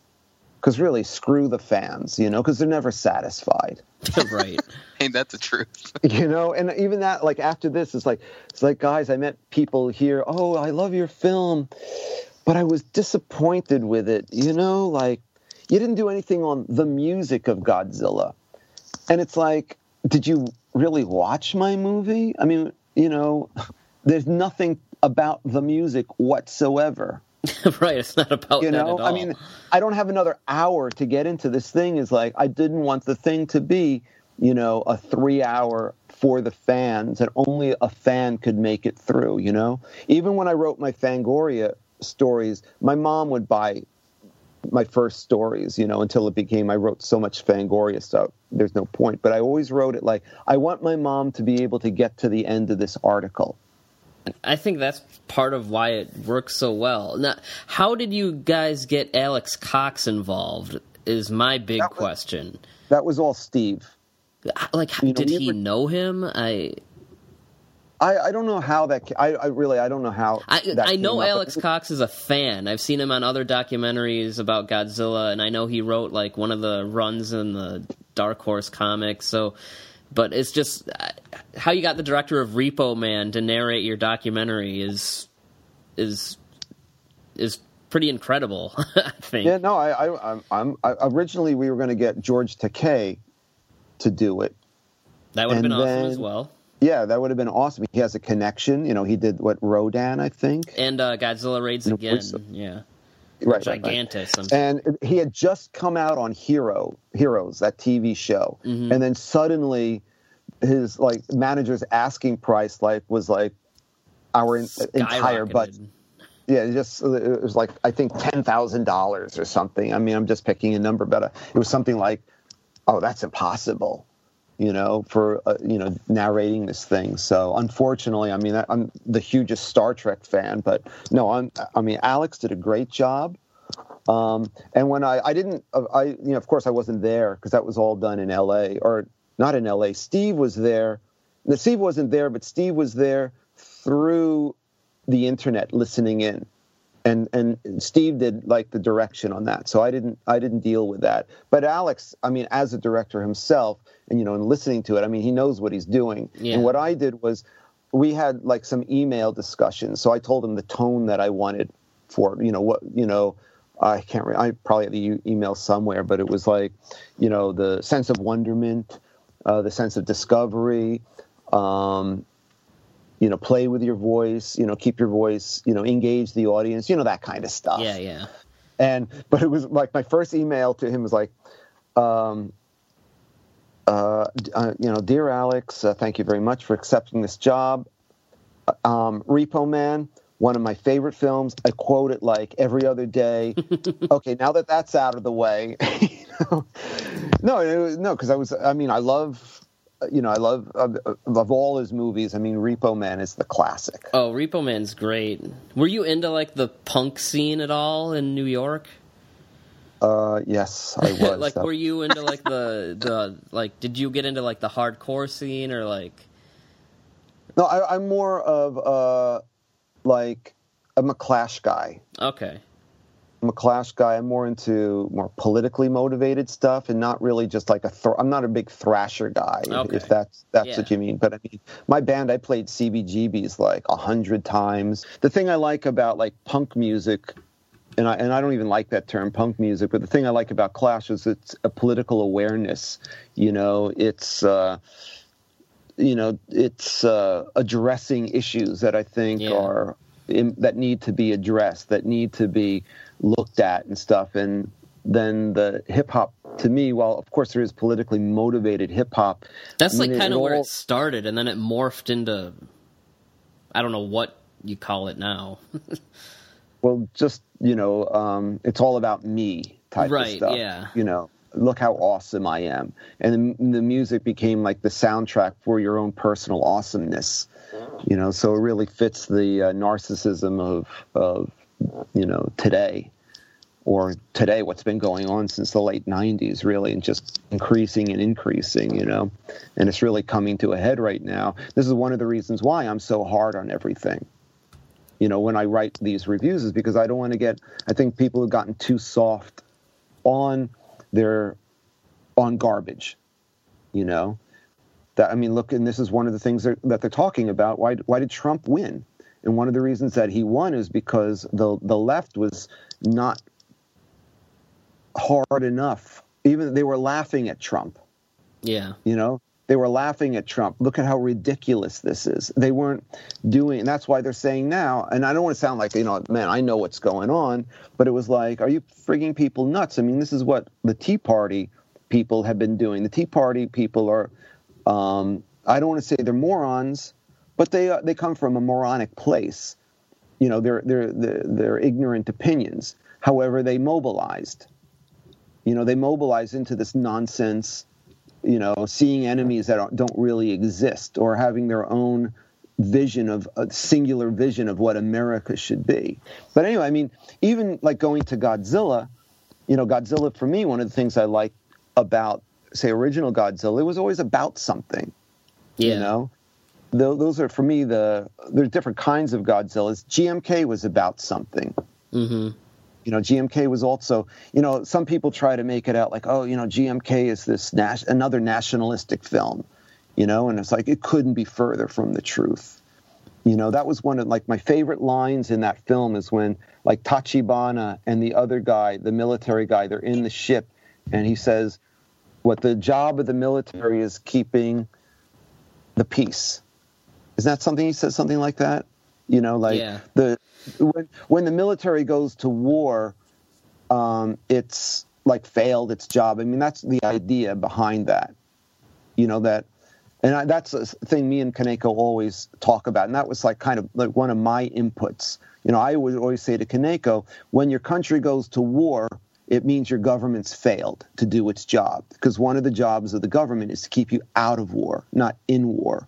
So anytime for me, when we go to war, it's like, you guys have not fucking done your job, if you understand what I'm saying. Mm-hmm. So that was something, like, that's an idea that's in GMK that I feel partly responsible for. But that movie isn't about protecting Japan or Japanese for Japanese like Shin Godzilla is. That movie is about,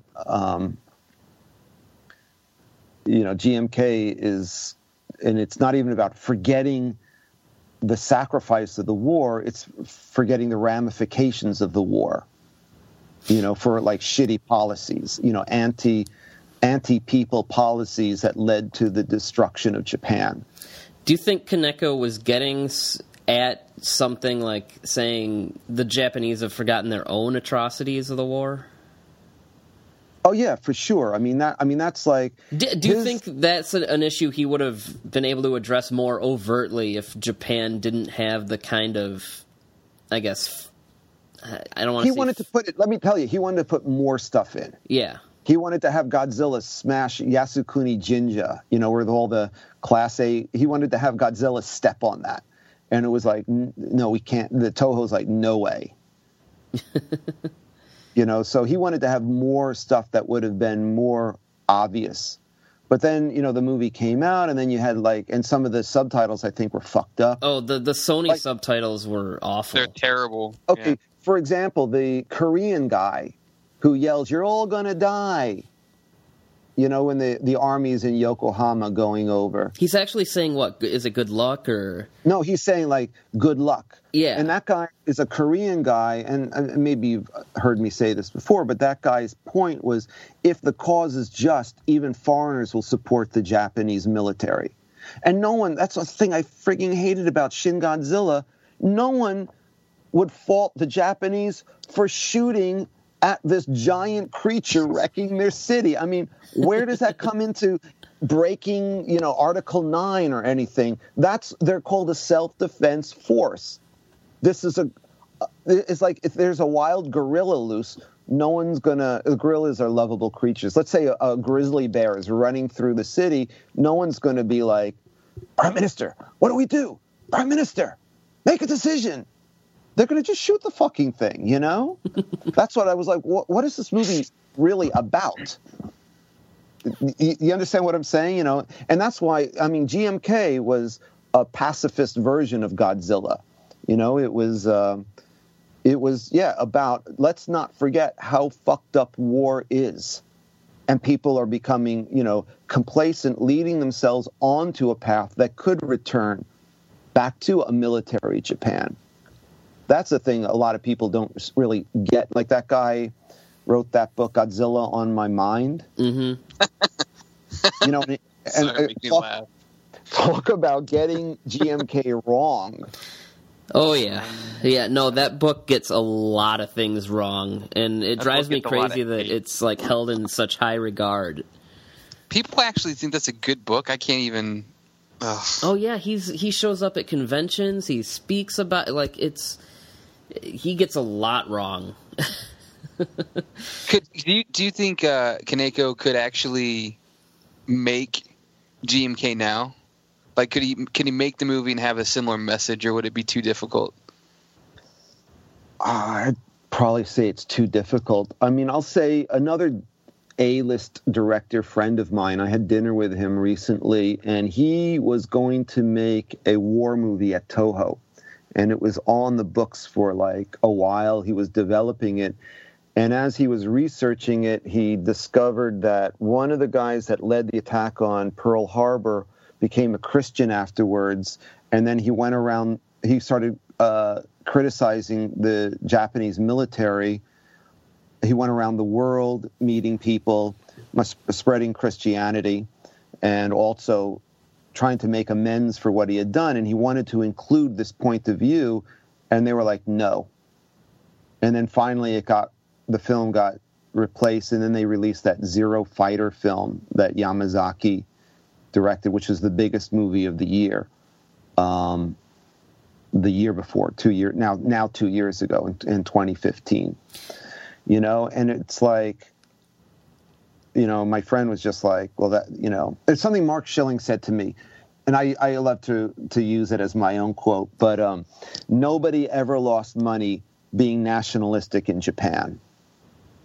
Do you think that's why movies like Shin Godzilla and Higuchi's Sinking of Japan, do you think that's why they were so huge, because they do have more of a nationalistic slant? Or because, I think all of us, whether we like Shin Godzilla or not, we want a Godzilla movie to be successful. We want the brand to maintain its popularity, but how much of it do you think was Godzilla, and how much of it do you think was that attitude that the movie portrayed?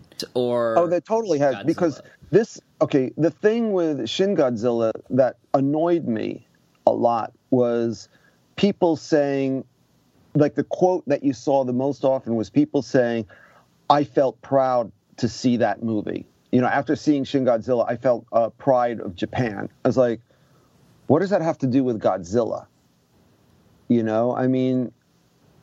Whatever. I see Star Wars. It's like, oh God, I feel pride to be an American. Or, what movie, Avengers or Captain America? But even, maybe a little bit in, oh God, my brain.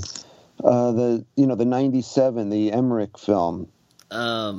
Independence Day. Yeah. Independence Day. Okay, they had a little bit of that speech, the Americans like pulling everyone together, here we are with a German director, making this so it was kind of almost like a joke on that. And the new, Independence Day resurgence, I don't know if you guys saw that. I have not seen it. I loved it. It was just like a B movie, like insane B movie. But what they tried to do in that was I think he tried to fix that speech. So it was all inclusive. It was just about humanity and nothing to do with the United States. So, and of course the Japanese are always 20 years behind the times. So that speech at the end of Shin Godzilla is basically their version of the president's speech in the first Independence Day. That's all that is. Because I know those guys. I know Anno just a little bit, but I know Higuchi, and he loves he loves Independence Day. Mm-hmm. And he wants to do that type of stuff. And he wants to do that thing. So that they did it. But of course, the Japanese, when they do it, it's always this kamikaze, weird, all or nothing. Because that's the thing, what I was touching on before, there's this feeling that, it's like standing around and you don't want to be seen as the person giving the least effort. So that feeling builds and builds until it gets into the fanatical range. No, this kind of piggybacks on it, Matt. I know you wanted to talk to Norman more specifically about, I guess, we kind of touched on it with GMK, but just Ishiro Honda's films in particular, like something like Atragon, compared with Shin Godzilla. Do you remember more specifically what you wanted to say about that? The thing, like, say, talking about Honda in a movie like Atragon, which I really haven't seen in like 30 years. You owe it to yourself to watch it again. I know. Probably so good. At a time like this, it sounds like you could use it. But, but that's the thing about why I thought Shin Godzilla was wrongheaded, was because, Godzilla, to me, the first Godzilla was not about right or wrong. Who is right? Who is wrong? Is it a justified war? Is it not a justified war? It was just about, this is what war does to people. This is the impact of war. That's what the movie was. Like, whose fault is it? Who gives a crap? Because when you're out walking around rubble, it's not like, oh, them terrorists, look what they've done. Just dealing with the aftermath of of politicians' decisions, To me, that's what the first Godzilla, the main point, what he's showing in that film, and, Shin Godzilla, the whole thing was I was being manipulated into wanting to support, get him. And I never felt that way. The military's in every Godzilla film, but they're just there like a cop on the corner. You expect a cop to come when someone's robbed a place, you know? No one's going to accuse the cops of being a nationalistic tool or something like that. So it's the way these things are used, you know? And I don't think Honda would be pleased, because I think Honda would be able to see the deeper meaning of the film, you know, and to get it, you guys covered it completely. I mean, the deeper meaning of the film is that, you know, it's the new nationalists. It's like, let's act as if we're being critical of the government by attacking the old guard, but we're draining the swamp here and we're replacing them with the true new patriots who have an honest, you know, untainted love for the country. I'm like, what the hell is this, a Godzilla movie I'm watching? You know, and but this is what's the audience here buys into it because it makes them feel good. It's the Japanese equivalent of a feel-good movie. And you know, and where, like, the thing is, like, where is the love on the U.S. soil coming from? Is it coming from the fact that they're not over there and they don't see? Okay, well, I'll say it's like this. There's always this, like, fan contingency that, you know, Japan is the promised land. You know, Japan is this, you know, wonderful place, you know, and I'm going to live in Japan until I die, unless I hit the lottery and I'm moving right back into Manhattan, which is not going to happen because I don't play the lottery. However, I plan to be here. I plan to work here. You know, I have to get along with this place. But that doesn't mean that I have to, like, you know, fall over myself and be apologetic for. I see that on my Facebook. Like, there's a woman who will never listen to this.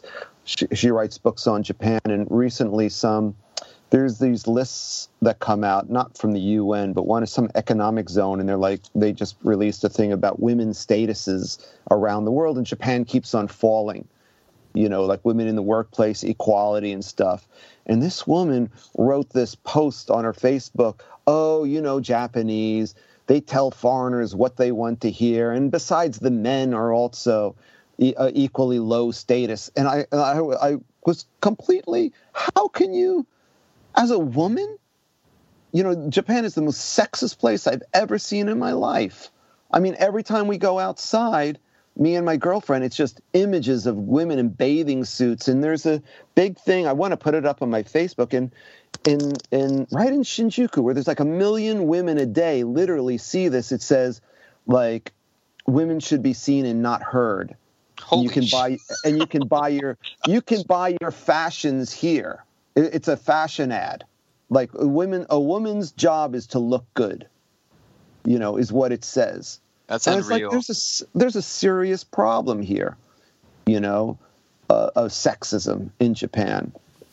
It's one of the reasons I'm not into idols or anything any longer. I used to be. I'm not into it anymore because now I see it, you know, as a sexist thing, and it's pervasive, you know, and it's influential. There are these foreigners who want Japan to be something it's not to them, you know. It's you know, and they don't have to deal with it, you know, for them. So it's like you go on vacation. If I went to Italy and I didn't get mugged or anything like that, I'd probably think it was the greatest place in the world because everyone's nice to me because I'm a foreigner. You know, but dealing with a place, living in this place is a very different type of thing. But I feel sometimes like my opinion gets dismissed because I'm like spoiling the fun.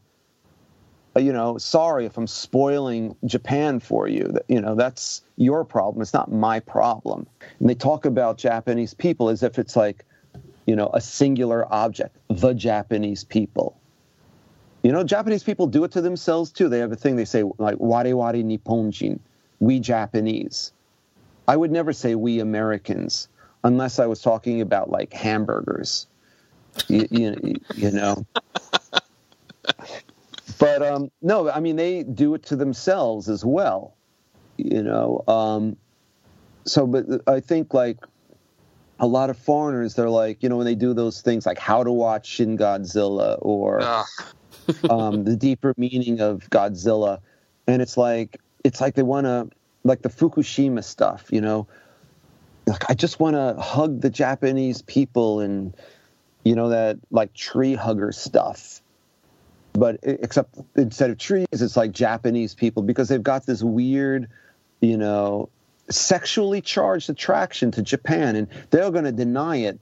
But that's like a lot of these loser guys. I mean, they're responding to their adolescent views of sexuality. Japan is, man, that, you know, that's a big part of Japanese culture. Is that this place is so sexually charged. Like when me and my girlfriend, she had never been to America. We went to New York.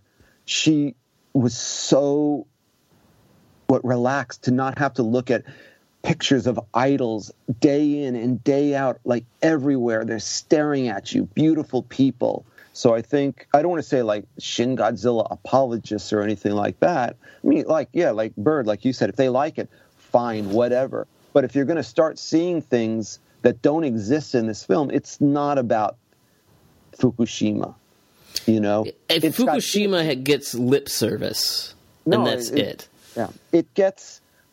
There are imagery that comes from the Fukushima thing, but it really doesn't have anything to do with Fukushima. And the film is also, like all Anno stuff, it criticizes the people a lot. Like in the scene when suddenly now the Godzilla's disappeared and now the government has to deal with the aftermath, and the people have soon forgotten, you know, what happened, and he's there praying on his own. I mean, like, are you manipulating me into thinking this guy's like a solid guy? I mean, I don't think he's a bad guy, but I mean, this is manipulative and stuff. And the fans, they want so much to be like, I get the Japanese people. I was like Japanese in another life. And they're so desperate to, you know, like, I get it, that they don't get it. If you know what I'm saying, you know, they're not seeing further into it. And I don't want to name names because I could name names of people that I actually like as human beings, but I have to draw the line because I think they're too apologetic. You know, they're too much, and they're selling Japan to these people. And that's a thing, like, I'm not here to make money off of Japan. I'm here to make money off of my work. You know, I'm not selling an image of Japan that does not exist. Like if my Godzilla book ever comes out, you will see me criticize the sets a lot. But I also want it to be fun and informative, you know? But it's not beyond. I criticize myself daily, you know? So I'm not... These people, I can't... And I hate to even say, like, these people, because I'm not saying they're not, like, bad people or anything like that. I just think they're not informed. And they don't want to be informed because they want Japan to be something, you know, yeah, like I said, the promised land for them, the otaku country. Well, everyone's wacky over there, crazy Japan, you know, and they don't realize why this craziness, this crazy aspect, why are these sushi typhoons so off the wall? It's because these people are so repressed. And they can only find these completely insane things to kind of balance out the stress that they feel inside of them every single day, every waking moment. I mean, it's like being gay in Japan is like completely out of the question. So unless you are like completely zany, like, so you get these, like, completely effeminate people, like cross-dressers on TV, and everybody, they can show this aspect of themselves if they do it in a completely over-the-top way. That's so if you understand what I'm saying, that's why you see all this crazy Japan stuff. Because it's the only way, like, if you're a normal guy and you do something wrong in a normal way, people will really cut you a new one. But if you're like kind of a wacky guy with this wild personality and you do something really wild, people just like, that's who he is. You know, so some people have figured it out that that's how you can get away with crap in Japan. And that's the reason I'm going in this tangent is because that's why you see all this crazy Japan stuff. And then the fans, just think it's because the Japanese are so like free and so wild, but this stuff comes from a very repressed place.